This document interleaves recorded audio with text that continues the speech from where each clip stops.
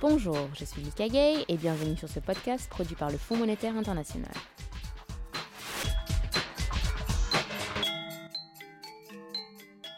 Chaque année, des milliards de dollars de profits d'activités criminelles sont dits blanchis.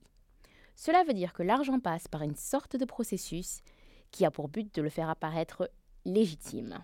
On estime que les montants concernés pourraient représenter 2 à 5% du PIB mondial. Les mêmes mécanismes qui permettent aux criminels de faire paraître leurs revenus légitimes permettent également aux terroristes de cacher les sources de leur financement. Ces activités fournissent non seulement une couverture pour les terroristes et les criminels, mais elles peuvent aussi déstabiliser l'économie d'un pays. Le FMI contribue à la lutte internationale contre le blanchiment d'argent et le financement du terrorisme en procédant à des évaluations régulières de la façon dont les pays se conforment aux normes internationales destinées à lutter contre ces crimes. Le fonds a également une équipe qui s'est penchée sur les meilleures politiques et pratiques de lutte contre le blanchiment d'argent. Nadim Kyriakos-Saad est un membre de cette équipe. L'argent blanchi, l'argent qu'on cherche à blanchir, en effet, c'est un argent qui est d'origine criminelle. Et le processus du blanchiment, pour l'aborder d'une manière très simple, c'est le processus qui consiste à faire en sorte que cet argent qui est d'origine délictuelle, qui est d'origine illégale, prenne l'apparence d'un argent tout à fait légitime, tout à fait légal. Donc il y a plusieurs méthodes qui sont utilisées.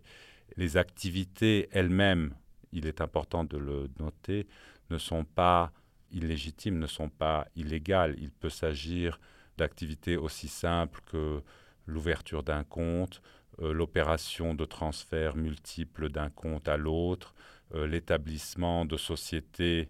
Mais ce qu'il est important de savoir, c'est que la finalité de ces activités, c'est de cacher le lien qui existe entre l'origine des fonds et leur finalité. Certaines des activités que vous avez décrites, il me semble qu'elles pourraient être caractérisées comme stimulant l'économie. Donc je vous demande concrètement, qu'est-ce que le blanchiment d'argent fait-il à l'économie? Comment est-ce qu'il pervertit l'économie exactement? Quel est le problème? Ce qui se passe avec cet argent sale qu'on intègre dans l'économie, en effet, à prime abord, il semble qu'il devrait avoir un effet positif parce qu'il contribue à huiler les rouages de la machine économique. Le problème, c'est que cet argent est un argent sale, c'est un argent capricieux. Ce n'est pas un argent qui obéit nécessairement aux motivations des agents économiques et c'est un argent qui va participer à la corruption, à l'érosion des mécanismes étatiques et institutionnels. Vous avez mentionné tout de suite le financement du terrorisme. C'est un terme qui est, je pense, arrivé depuis 2001 à peu près. Est-ce que vous pouvez nous expliquer quel est le lien entre le financement du terrorisme et le blanchiment d'argent ? Alors, comme vous le remarquez, la notion de financement du terrorisme est une notion qui devient très à la vogue après les événements de septembre 2001 aux États-Unis. Cette notion n'est pas née à cette époque-là, mais elle a été popularisée par la réaction de la communauté internationale qui a été provoquée par les événements de septembre 2001 pour lutter contre le terrorisme à travers le prisme de son financement. Et ce qui s'est passé dans ce domaine-là, c'est qu'on a pris un peu la logique, on a pris le cadre qu'on avait appliqué avec un certain succès dans le domaine du blanchiment d'argent et on l'a appliqué au phénomène du terrorisme.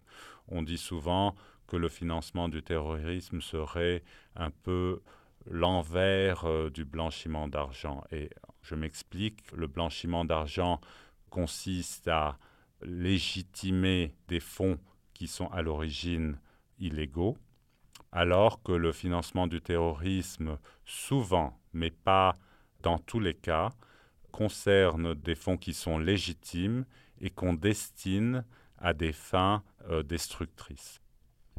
J'aimerais passer à la position du FMI. On sait que le FMI s'est énormément impliqué dans la lutte contre le blanchiment d'argent et le financement du terrorisme. Alors, quel a été son rôle concrètement ces dernières années ? Alors l'action, où on devrait peut-être utiliser le pluriel, les actions du Fonds monétaire dans ce domaine sont très variées. Il s'agit essentiellement d'évaluation de la conformité des pays membres et même parfois non membres avec les recommandations du GAFI, le groupe d'action financière, qui est le groupe qui a émis les standards dans ce domaine. Ce qu'a fait le fonds, c'est en collaboration avec le GAFI et en partenariat avec la Banque mondiale, l'établissement d'une méthodologie d'évaluation de la conformité des pays qui est donc utilisée pour mesurer le degré de conformité des différents pays avec ces normes-là. Et donc ça, c'est un volet de cette action. L'autre volet très important, évidemment, c'est le volet de l'assistance technique. Quels sont les défis de la lutte contre le blanchiment d'argent exactement? Parce que vous avez parlé de normes et il semble qu'elles sont énormes, qu'il y a énormément de normes. Alors, dans cette conformité des normes, est-ce que vous trouvez qu'il y a des pays qui n'y arrivent pas et pourquoi? Alors, il y a plusieurs défis. Donc, ce qu'on constate aujourd'hui, c'est que malgré des années d'action dans ce domaine, les pays continuent d'avoir une certaine difficulté à être en conformité avec les normes qui, comme vous l'avez souligné, sont assez nombreuses dans ce domaine. Il y en a 40 pour le blanchiment, il y en a 9 pour le financement du terrorisme. Elles ont différents volets et elles sont extrêmement difficiles à appliquer et assez onéreuses. Donc ça demande des ressources aussi bien financières qu'humaines dont tous les États ne disposent malheureusement pas. Alors pour terminer, quels sont les défis pour le Fonds monétaire international dans ce domaine dans l'avenir? Le conseil d'administration du fonds a tenu une discussion le 1er juin où justement les jalons pour l'avenir ont été posés. Il s'agit essentiellement de la possibilité de conduire des évaluations ciblées basées sur le risque. Le deuxième chantier qui va s'ouvrir est celui de la possibilité de couvrir les questions de blanchiment d'argent et de financement du terrorisme dans le cadre des évaluations de la stabilité financière des pays membres et de la surveillance. Finalement, il y a aussi la question de l'efficacité des efforts qui sont menés dans ce domaine, à laquelle il va falloir continuer à réfléchir. Monsieur Kyriakos-Saad, merci beaucoup. C'est moi qui vous remercie. C'était Nadine Kyriakos-Saad du Fonds monétaire international sur la lutte contre le blanchiment d'argent et le financement du terrorisme. Si vous voulez en savoir plus, connectez-vous sur le site www.imf.org/lespodcasts.